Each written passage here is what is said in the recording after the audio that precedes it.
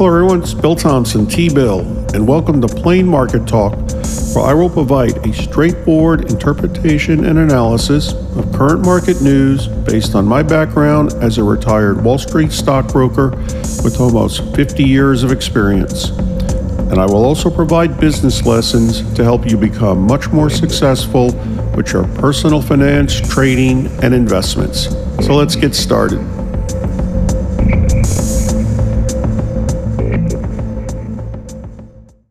Hey everyone, it's Bill Thompson, T-Bill. Welcome to Plain Market Talk. Today is Tuesday, May 17, 2022. Okay, markets are up today on what is known as bargain hunting. We'll talk about that. Walmart had an earnings miss that seemed to surprise the market where it probably shouldn't have. Netflix has now begun to lay off employees. Apple announced just a little bit ago they are holding off on bringing their workers back to the office at their headquarters next week. Federal Reserve Chairman Jerome Powell has said the Fed will not hesitate to continue raising interest rates until inflation comes down. And we've got a big inflation report called the PCE, Personal Consumption Expenditures Index, coming out a week from Friday, May 27th. We'll see what's going on there. Also, Russia, the job losses are now being felt, and there's some other things going on in Russia. So we'll talk about what's going on there. Okay, so the markets. All right, markets have been down the last few days for the most part, really last several weeks. But today, the Dow Jones Industrial Average up 1.34%. Standard & Poor's 500 up 2.02%. NASDAQ Composite up 2.76%. The NASDAQ Composite is more volatile of the three. It's affected by some really big technology stocks. So anyway, it seemed to be no specific reason the markets are up today. It was just what was known as bargain hunting. So here's what that is. You know, it's always said, at least back in my days as a broker, if you like the stock at 50, you're going to love it at 40. So what happens when you have sustained downwards movement to the market? And, you know, like I've talked about in previous sessions, the underlying fundamentals of the economy are actually strong. However, when you have a sustained downward movement with the market, you do have investors wondering when is the time to buy in. It's called bargain hunting. And today, apparently, the market decided it was a day to buy in. Whether that will sustain itself or not, we'll have to see. Now, if it goes on for several days, day after day, markets continue to start going back up, it becomes self-fulfilling. More and more investors begin to get back in, and then that drives the market up even more. But we'll have to see. It's hard to predict. That's the thing about stock markets. They're really hard to predict short term. So basically, here's how it works.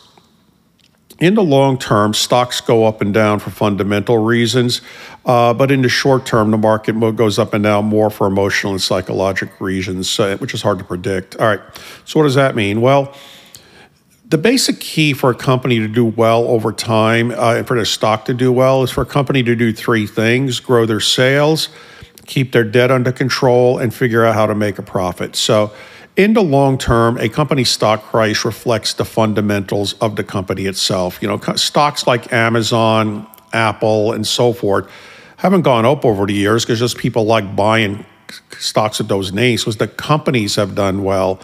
You know, on the other side, companies like J.C. Penney's, you know, Sears, big retailers, and them, they've come down over the years as the companies have not done well. So in the long term, it comes down to fundamentals, but in the short term, it's more psychological and emotional reasons. The market tends to overreact. I've talked about this in the past.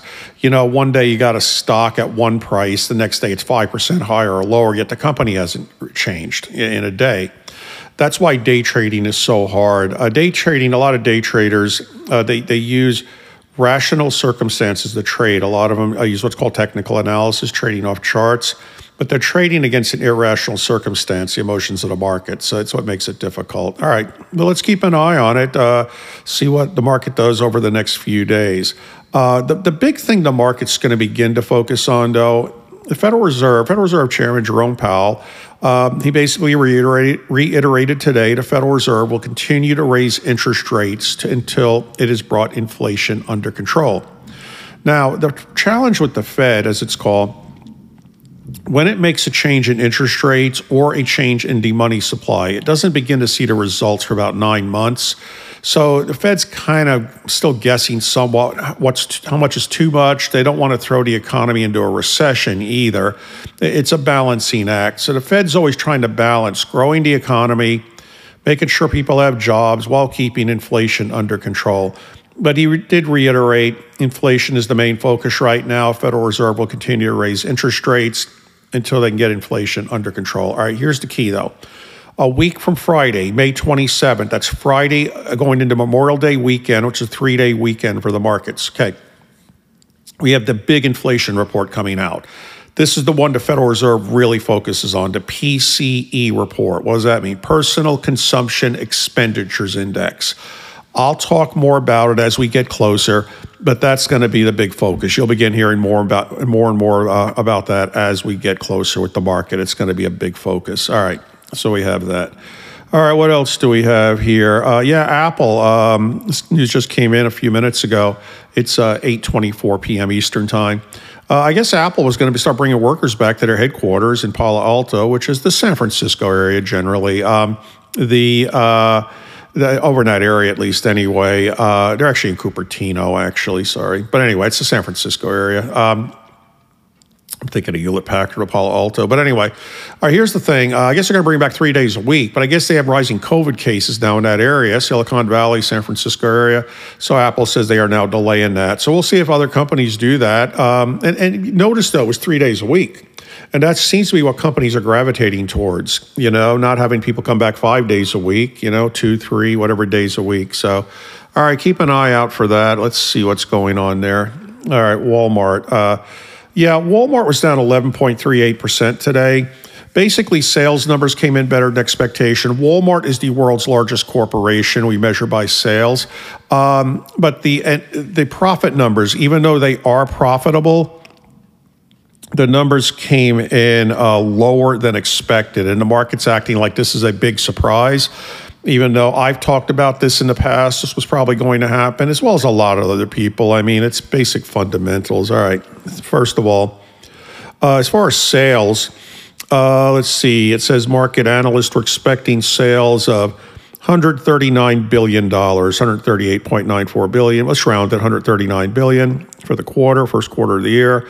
Walmart came in at $141.5 billion. However, it says analysts are expecting a profit of $1.48 a share, came in at $1.30 a share.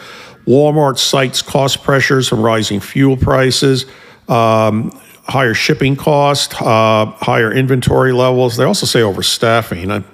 I'm not sure where that one's coming from. But anyway, here's the thing. First of all, higher fuel costs. Yeah, Walmart has its own fleet of trucks.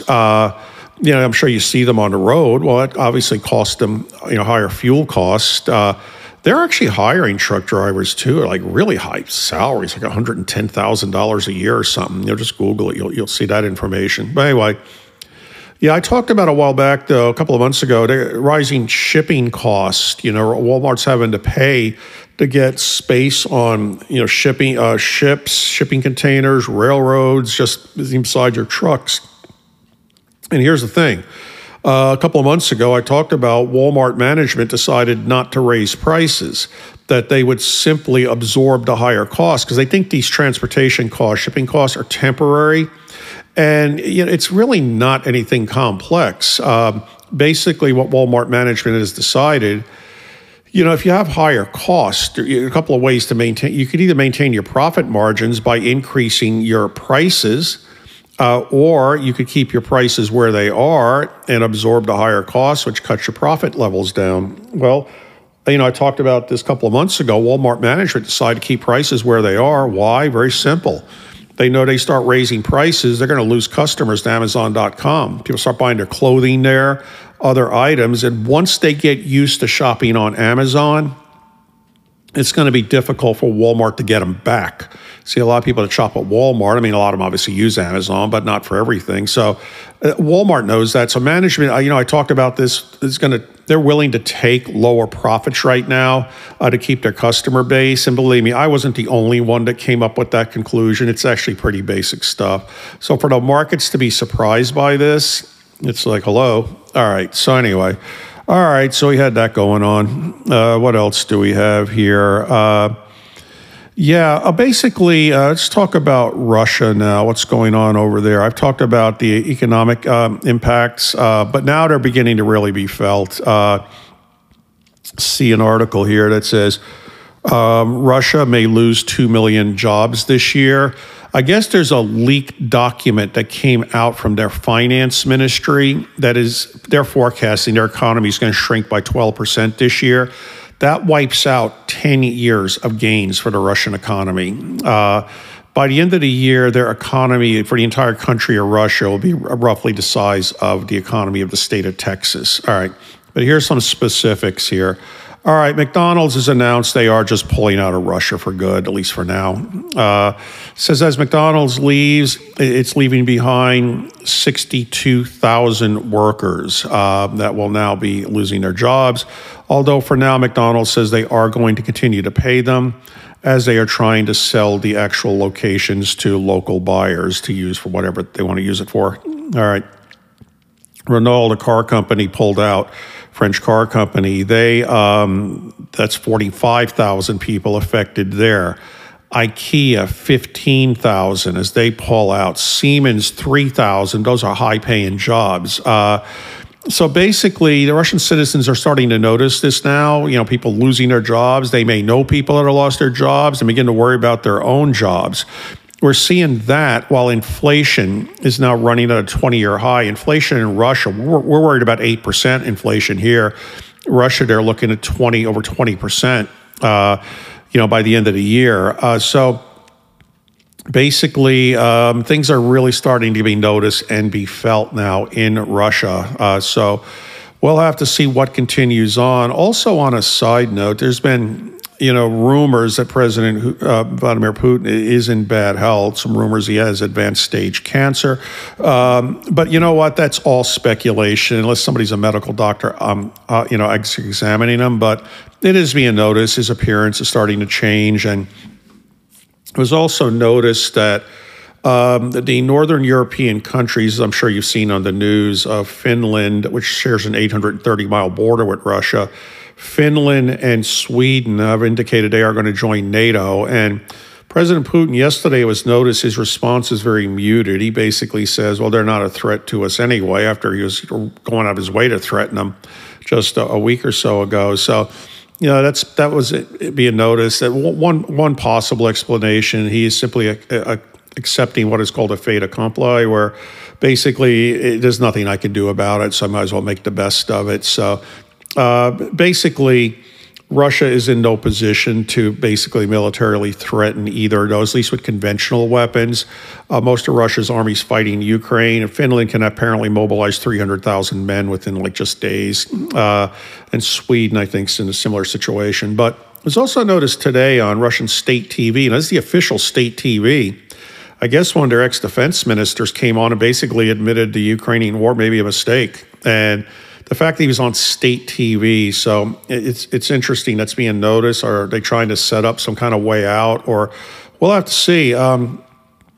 Another thing to consider with Russia is the whole country could come apart too. Just Google Russian breakup and you would see potential maps. Russia's made up of 28 federal republics, actually, of different people. And the country is actually called the Russian Federation. So we'll have to see what happens there. But anyway, these job losses, though, are really, really starting to be noticed now. So, Russia's cut off from the world financial system. Things are starting to be noticed. So, all right, so keep an eye out for there. They also announced they're going to start rebuilding this car. It says here, CNN Business, Russia needs cars, so it's rebooting this Soviet-era brand. I don't know if any of you are familiar with some of those cars they used to make back when it was the Soviet Union. They got this one called the Moskvich. It was almost like a lawnmower engine powering this thing. It was unreliable. Basically, they said the company was founded in 1930, operated to the fall of the Soviet Union, 1991. Here's a 50 horsepower engine. All right, bigger than a lawnmower, but still. Anyway, but basically it was just described by Russian citizens, everybody, as just a terrible car. That was what they were saying. Russia announced now they're going to go back to start making these because they can't get the parts to make other cars. So it'll be interesting to see what happens there, if anybody's even going to buy them. Anyway, so we got that news. Okay, I think that pretty much covers it for today.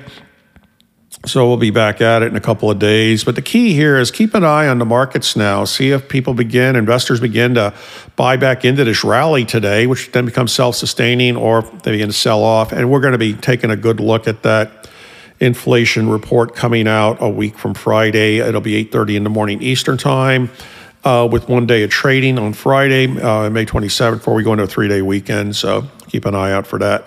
Okay, hope everyone's doing well. Bill Thompson, T-Bill. Talk to everybody again soon. Take care. See ya.